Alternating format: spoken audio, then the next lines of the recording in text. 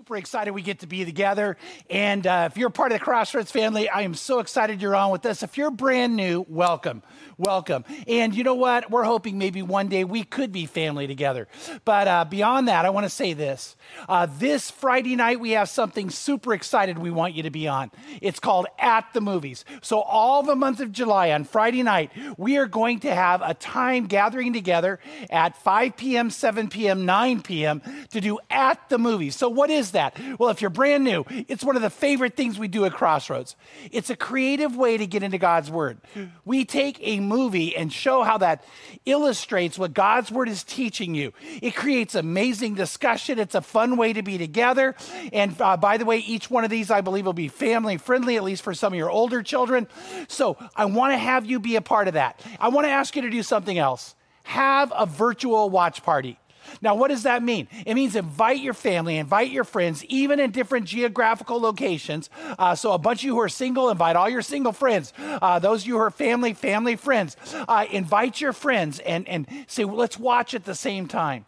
So maybe 5 o'clock, 7 o'clock, 9 o'clock on Friday. You all watch at the same time. Maybe eat the same food. And you know what? Then you can discuss what you learned together. So I want to share in this time with you. It's going to be a blast every Friday night at the movies. You go to our website, crossroadschurch.com. Click on it there. You can get into it. Crossroadschurch.family on the internet. Click there. You can get into it.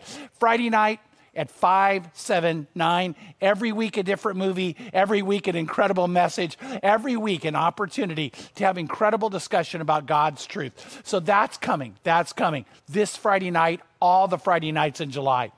Then something else. If you're in this local area, on Saturday, July the 4th, at 10 a.m., we are going to be a part of a unity march. Dr. Rodney Kiles, who's a black pastor here in our area, and he pastors a brand new, diverse church, an amazing church called The Assembly. He asked if we would be willing to partner with them and host them. This is their march, but we're uniting in this unity march with them.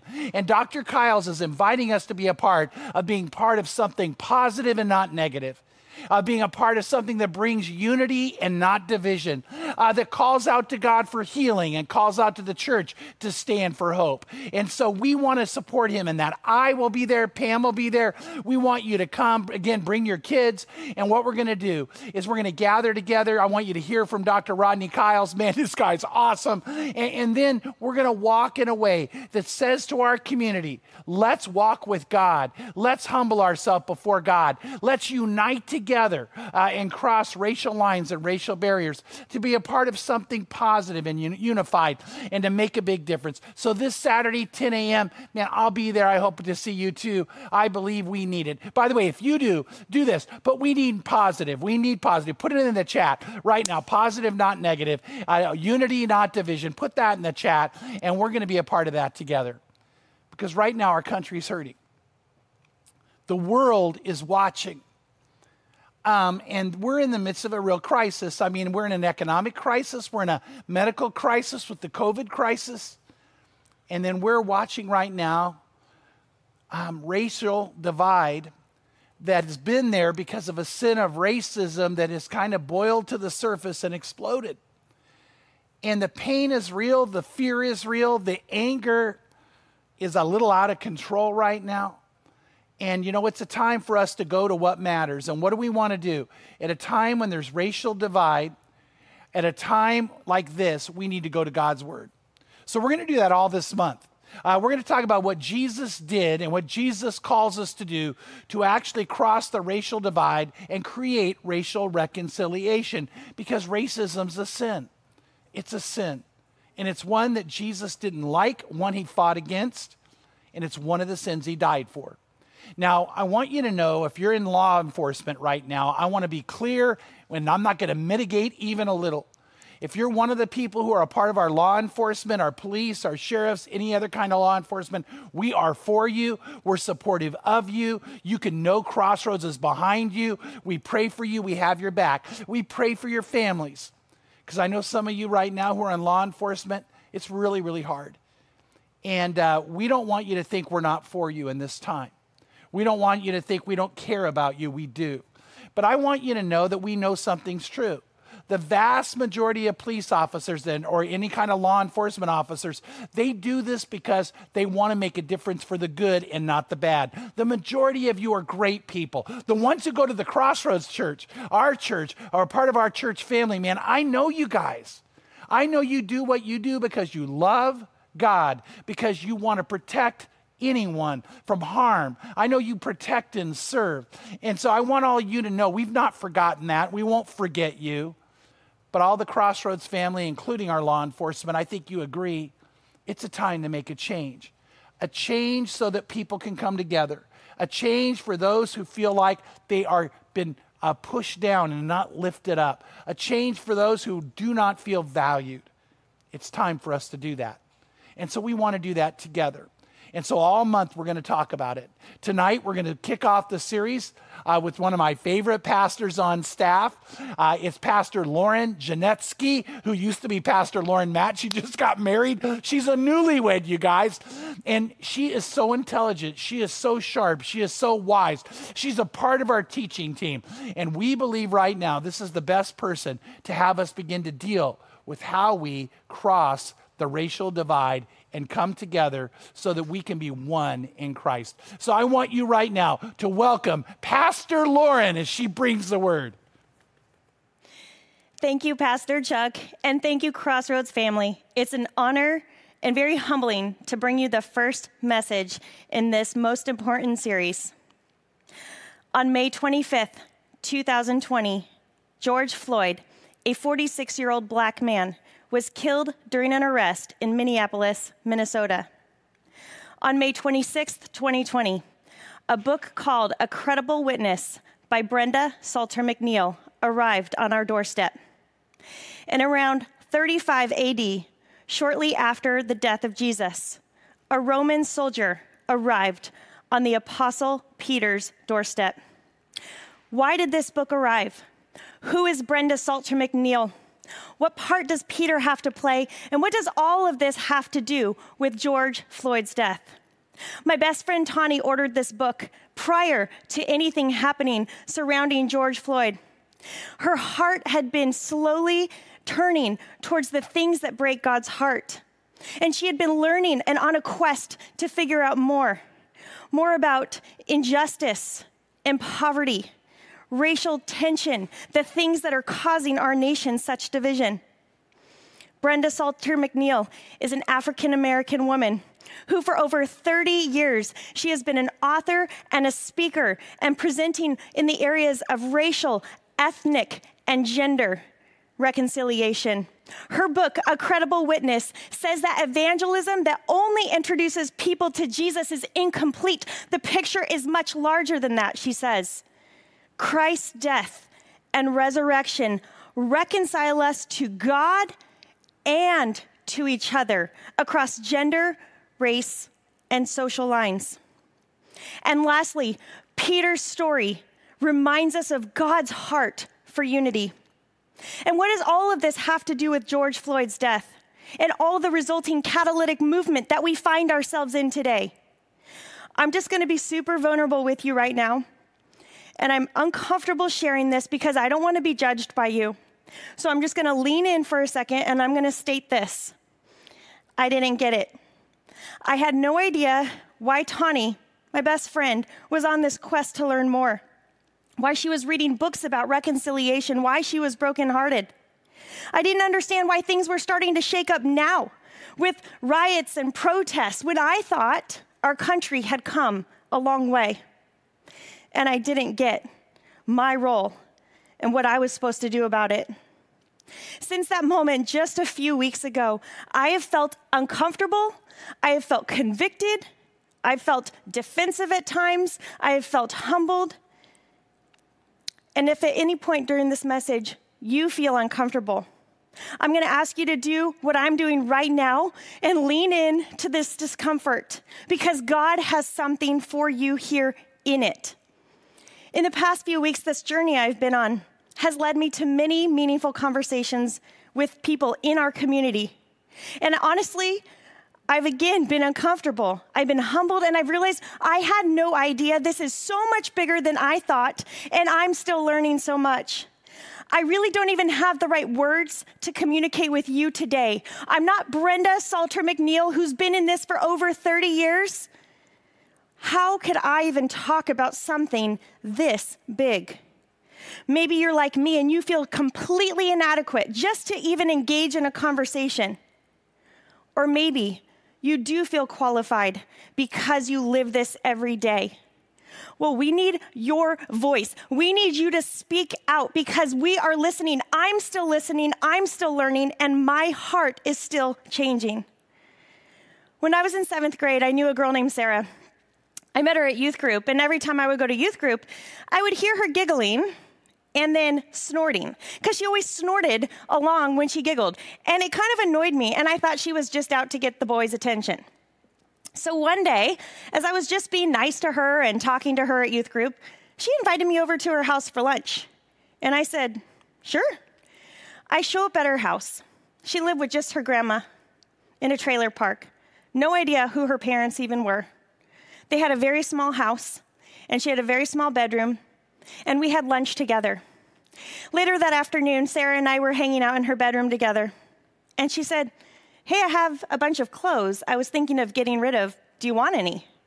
I was shocked because looking around, it seemed like she had less than me, and yet she was offering me some of her prized possession, her spunky, bright-colored clothes. So that afternoon, we did like a fashion show, and she snorted and giggled all day. And you know, it started not to annoy me as much because I found her positivity rather enjoyable. After spending that afternoon with her, my perspective of Sarah changed because I was in her home. I spent time with her grandma. We had food together. Why did I form opinions about her prior to getting to know her? Let's pray. Jesus, would you come right now and be present?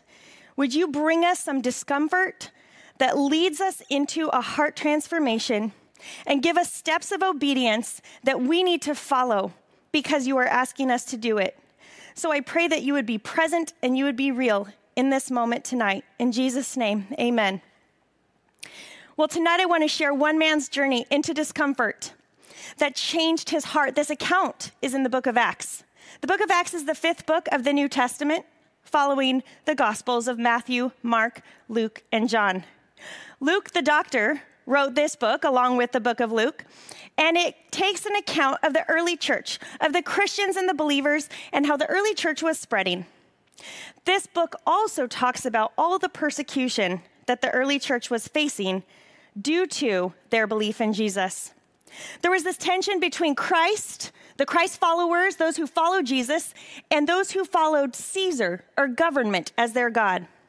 And then, of course, there was the dichotomy between the wealthy and those who were poor.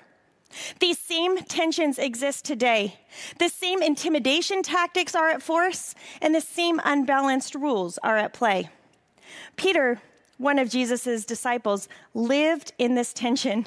And I believe Peter, of all of the apostles, he probably struggled with this the most. As we read scripture, Peter would say, well, on the convicted side, right? So let's think back about Peter. One of my favorite stories is when Jesus is walking on water. Peter jumps out of the boat to walk on water just like Jesus. He immediately starts to sink, and he has basically a panic attack right there on the top of the water. I identify with that. And then another story. Right before Jesus was going to his death, Jesus says straight to Peter's face, before the rooster crows, Peter, you will deny me 3 times. And of course, Peter has a very big argument with Jesus about this, but sure enough, he did it. So Peter probably had some really strong opinions, and yet God chose him for this particular mission. Against the Roman Empire, against all the threats out there, Peter was emboldened to travel from town to town, sharing the message of Jesus. In fact, in a town called Joppa, right here, Peter raised a dead woman to life through the power of God's Spirit. Good job, Peter. That was huge. Many Jewish people in Joppa became believers. So Peter stayed there for a while with a man named Simon. He was a leather worker who lived by the sea. God wanted Peter to meet somebody new, somebody totally different than him. So we pick up the story in Acts chapter 10. At Caesarea, there was a man named Cornelius, a centurion in what was known as the Italian regiment. He and all his family were devout and God-fearing. He gave generously to those in need, and he prayed to God regularly. So Cornelius was a Roman army commander. He lived in Caesarea. As a point of reference, there's Caesarea compared to Joppa. Cornelius clearly wasn't Jewish, as Peter was, and anyone not Jewish was considered a Gentile or other, another race. Yet Cornelius and his family did worship God. They were very generous with anyone in need. We see this in verses 2, 22, and 35, that he did not have to be a Jew in order to know God. In fact, it says the man who fears him is welcome to him. That means anybody can worship and know God, no matter what race you are. One day, about 3 p.m, he had a vision. He distinctly saw an angel of God who came to him and said, "Cornelius." Cornelius stared at him in fear. "What is it, Lord?" he asked. The angel answered, "Go with me, this is how I hear it. Your prayers and gifts to the poor have come up as an offering before God. Now send men to Joppa to bring back a man named Simon who is called Peter. He is staying with Simon the tanner, whose house is by the sea." Can you just imagine with me for one day praying and an angel appears and starts talking to you? Well, I think God speaks to us often today, but in whispers and in a still small voice. This happened to Cornelius. The angel tells Cornelius to send men to Joppa and bring back Peter. Cornelius did as the angel said. Who wouldn't? He called 2 servants and one of his soldiers, and he sent them to Joppa to find Peter. Again, this is big. Because Cornelius was Roman, they did not mix.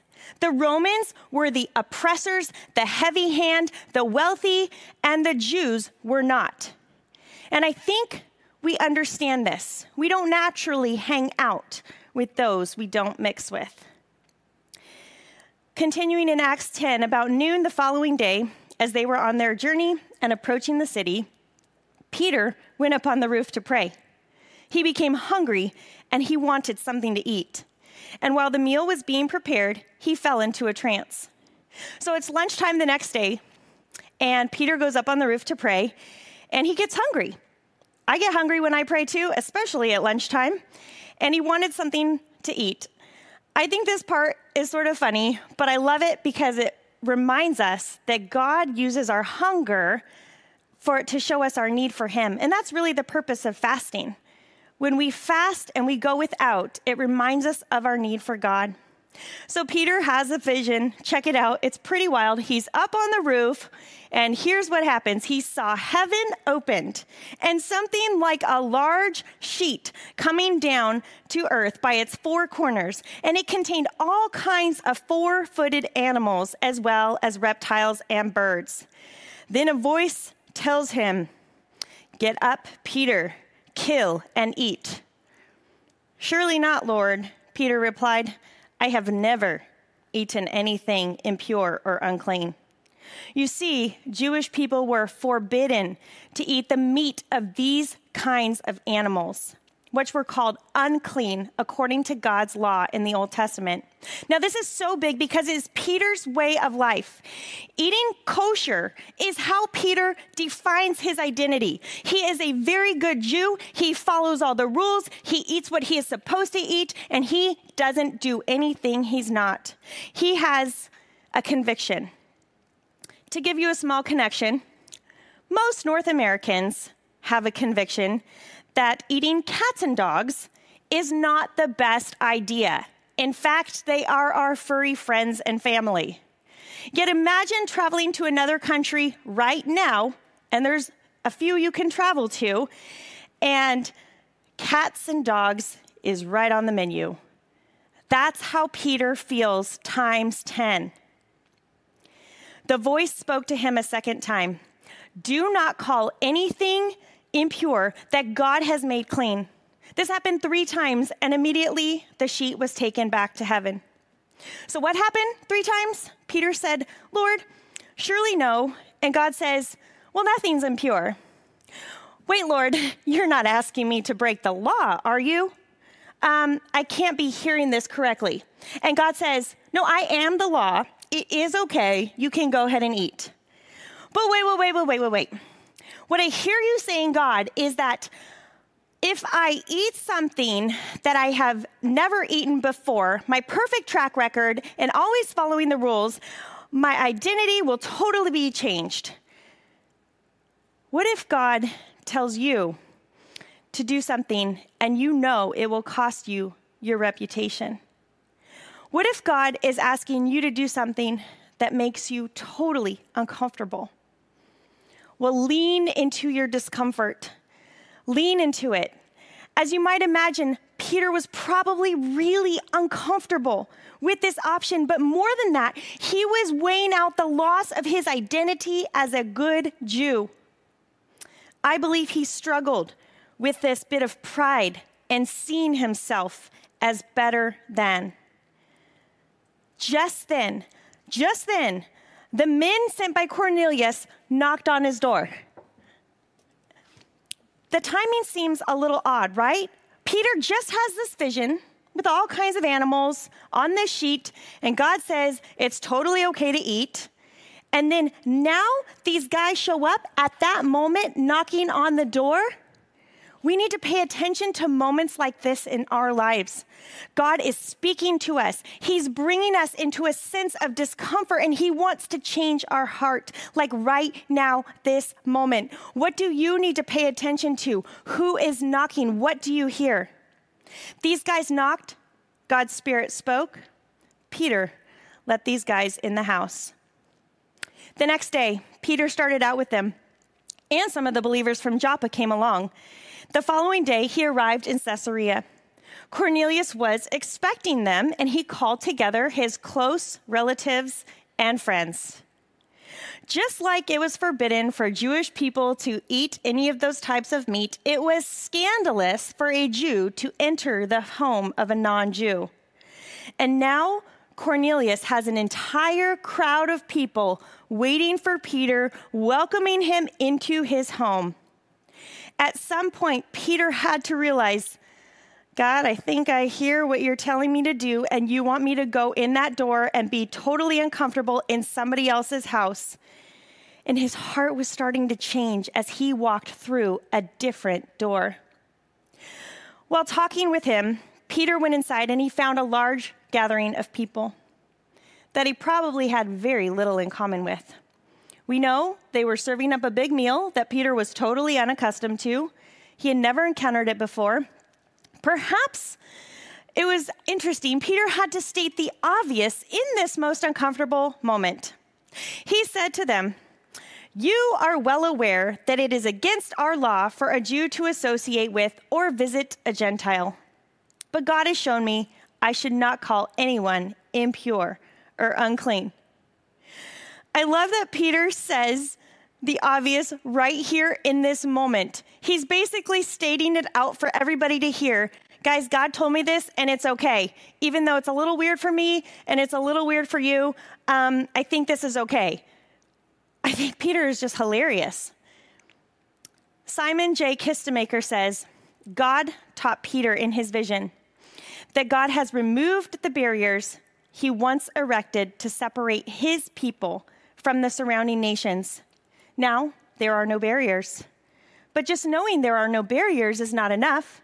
We have knowledge today of the civil rights movement. We have knowledge of segregation. We have knowledge of inequality and racial tension. But knowing is not enough. We have to go from knowing into obedience. Peter's conviction turns into obedience when he walks through that door. And now he's truly in this terribly awkward moment. Have you ever been there? I've been to some pretty uncommon places. The Himalayas in Nepal, these little tiny huts, or the slums of India. It's really uncomfortable. And you can imagine an uncomfortable place, an uncommon place in your mind right now. but there's always something for you in that discomfort. Door number 1, the first door was easy compared to door number 2, because door number 1 was Peter opening the door to Cornelius's guys and saying, come on in to my home with these other Jews. This was his turf. It was totally, sort of okay. Door number 2, that one's a lot more difficult because that's Peter entering somebody else's world, Peter going to somebody else's house. That was the full obedience that God was asking. And now for the crux. Peter says, I now realize how true it is that God does not show favoritism, but accepts from every nation the one who fears him and does what is right. This is Peter, the apostle Peter, who walked with Jesus, who grew up a Jew, and he's saying just now he realizes, wait, all those times when he was with Jesus and Jesus was doing miracles and healing people and talking about love, Peter didn't get it until now? Now when he's in Cornelius' home, now he gets it. Now he hears these words and he knows it. God does not show favoritism. God doesn't say because you're a Jew or you're a citizen of a certain country that you're better than another. He doesn't say because you're born to a certain social class or you have an allegiance to a particular political party or you have a certain gender that you are one up. He doesn't play favorites. He welcomes everyone. Everyone is equal. Whether you're black or white or Latino or Asian or Filipino, or you're a Jew, or you're a Gentile. We are all equal, and God sees all of us the same, and we ought to also see others in that same way. The Apostle John has this vision, speaking of seeing. This is what he sees. After this, I saw a vast crowd, too great to count, from every nation and tribe and people and language, standing in front of the throne wearing white robes, holding palm branches in their hands. This is the gospel story. As I quoted at the beginning, McNeil says the gospel that only reconciles people to Jesus, that's only part of the picture. It has to reconcile us to others across racial, gender, social lines. This is the message that's for all the people, the message of Jesus. Peter shares this message with Cornelius and his household, how God anointed Jesus of Nazareth with the Holy Spirit and power, how he went around doing good and healing, and then they killed him by nailing him on the cross. But God raised him from the dead on the third day and caused him to be seen. Peter taught that everyone who believes in Jesus has their sins forgiven, even the Romans that he was in the company of. This is what John 3:16 teaches. Say it out loud with me if you know it. For God so loved the world that he gave his one and only Son, that whoever believes in him shall not perish but have eternal life. To finish the story, this is incredible. While Peter was still speaking these words, the Holy Spirit came on all who heard the message. Then Peter said, surely no one can stand in the way of their being baptized with water. They have received the Holy Spirit just as we have. So he ordered that they be baptized in the name of Jesus Christ. So then Peter baptizes Cornelius and his entire family and all his friends in the name of Jesus. Up to this point, nobody who was a Gentile had ever been baptized. It was Jews who had become Christians. Now, baptism is for everyone. Some of you have believed in Jesus. Some of you have taken that step to put your faith and your trust in him, but you've never taken the next step of being baptized. You can actually do that here at Crossroads Church right now, this week. Just text the word amen to 69922. Baptism is just simply a way for you to show others your commitment to Jesus. It's a beautiful picture of his death and his burial as you go beneath the water, and his resurrection as you come out of the water. That is a picture of Jesus changing your heart. Peter stayed with Cornelius and his family for several days. His heart had totally changed. In fact, Cornelius and his family were the first recorded Gentiles who became Christians. God wants to change your heart. Today, God wants to change your heart. I opened today sharing about a speaker and author named Brenda Salter McNeil, who I actually had the privilege of hearing at a conference in 2017 called Uncommon Fellowship, the kind of fellowship that Peter had with Cornelius and his family. Today, I believe that God is asking us as a church to wake up, to shift our perspective, and to do something that is uncomfortable. Watch with me just a snapshot of this video. Here's what I want you to know.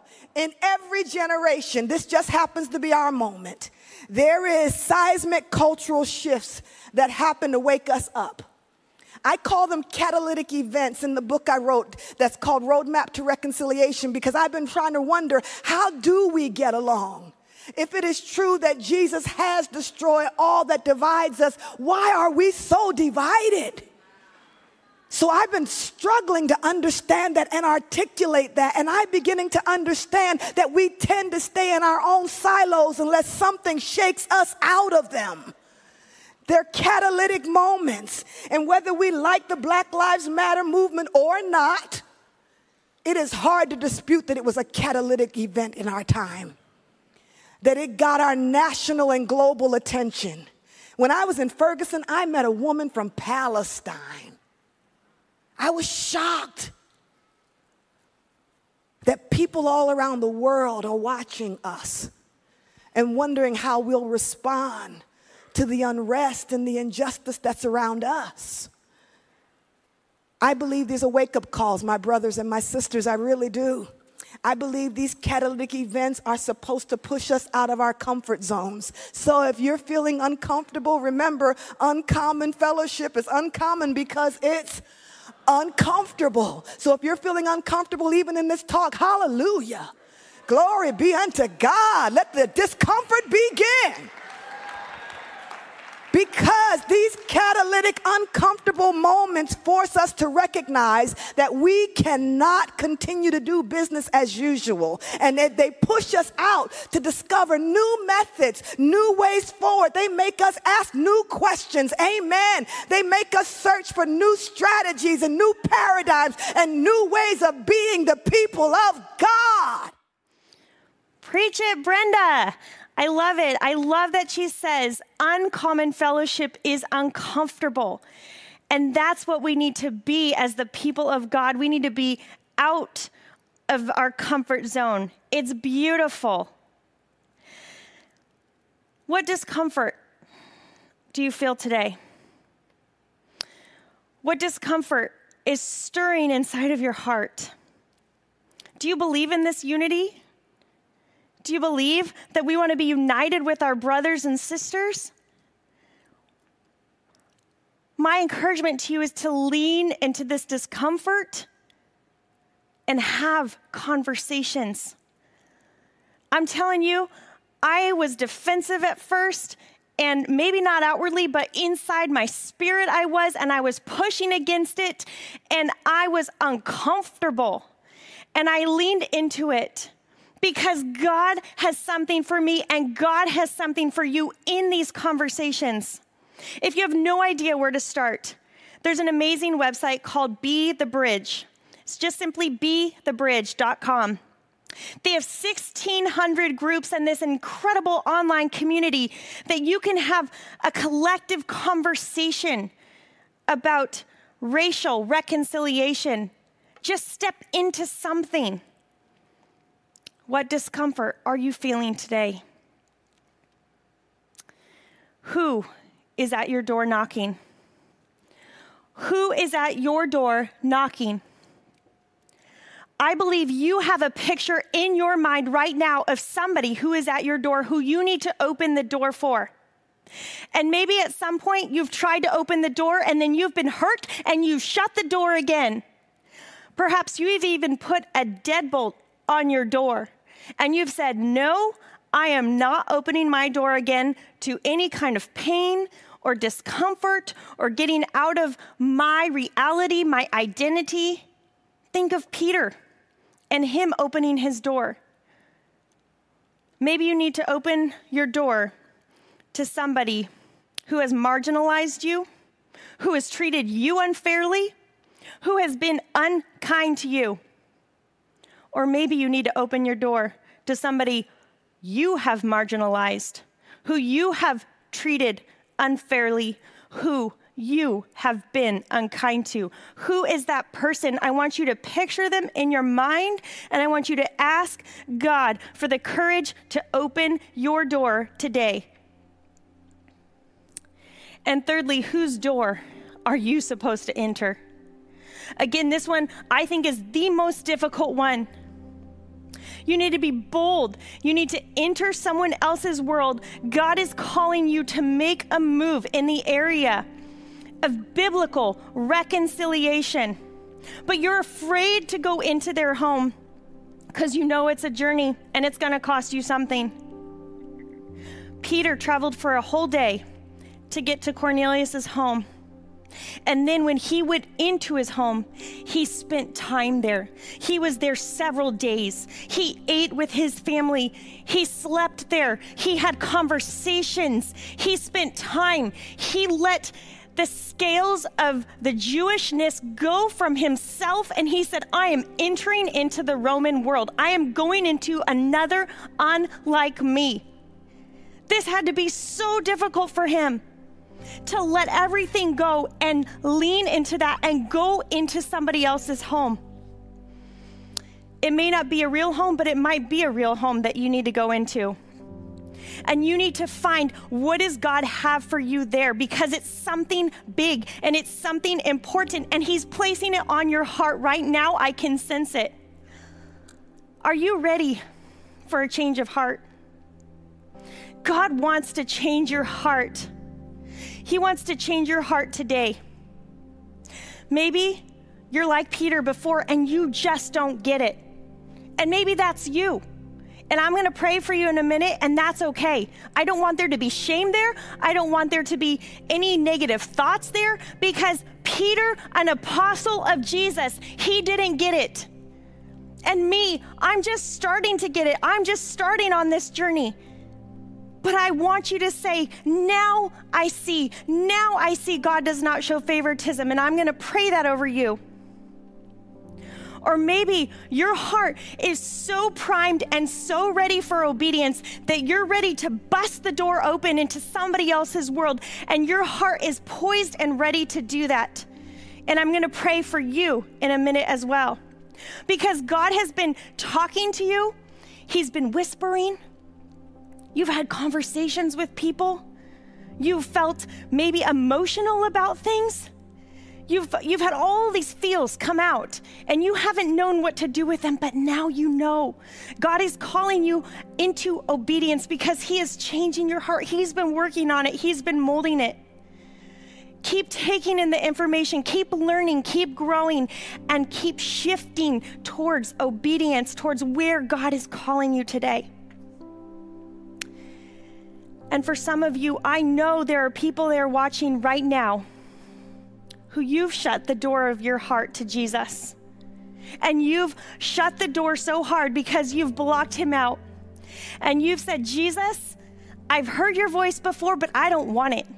I don't want you in my heart. Yet he's standing there at the door, and he longs for you to invite him in. He's been waiting there all along, even though you've been in your home all by yourself and you're lonely, perhaps even depressed. And you've said, Jesus, I'm not good enough.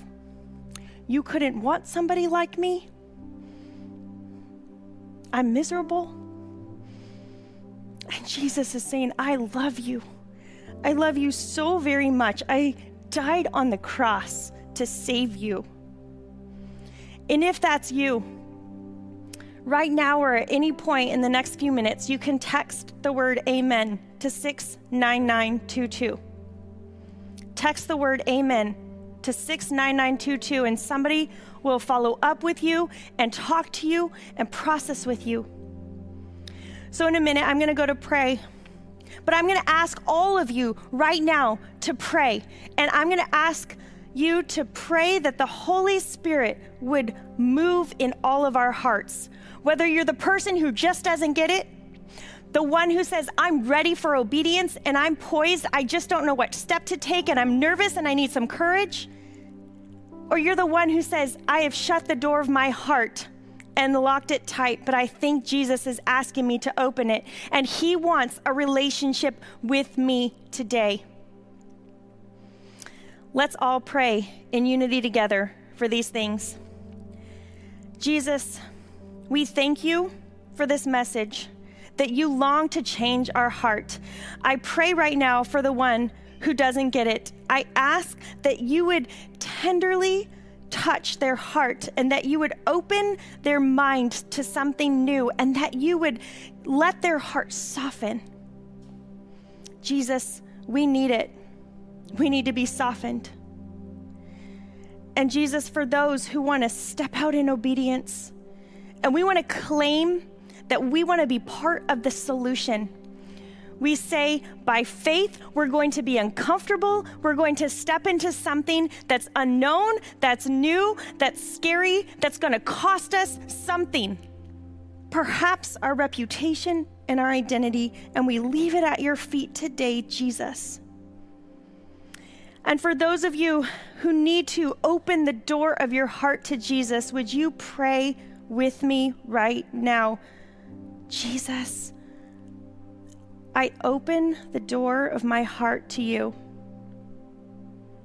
I am sorry for the bad things I have done. I'm sorry for my sinful thoughts and behaviors. Please change my heart. Make my heart of stone soft. Remove the heart of stone and replace it with your heart. I invite you to be my friend forever. And I want a relationship with you. In Jesus' name, amen. And amen if you prayed that prayer. Amen. You can just go ahead and text the word amen to 69922 right now. And I'm just going to share that God is doing something right now. Right now, I can sense that the Spirit is moving at Crossroads and all the people who are watching and listening. We love you. You're a part of our family. And I would like to just say a blessing over you as we close this evening. As you go this week, may you experience discomfort that leads your heart into a change and makes you obedient. In Jesus' name, amen. Well, congratulations to all of you who made a decision to follow Jesus today. We are celebrating with you.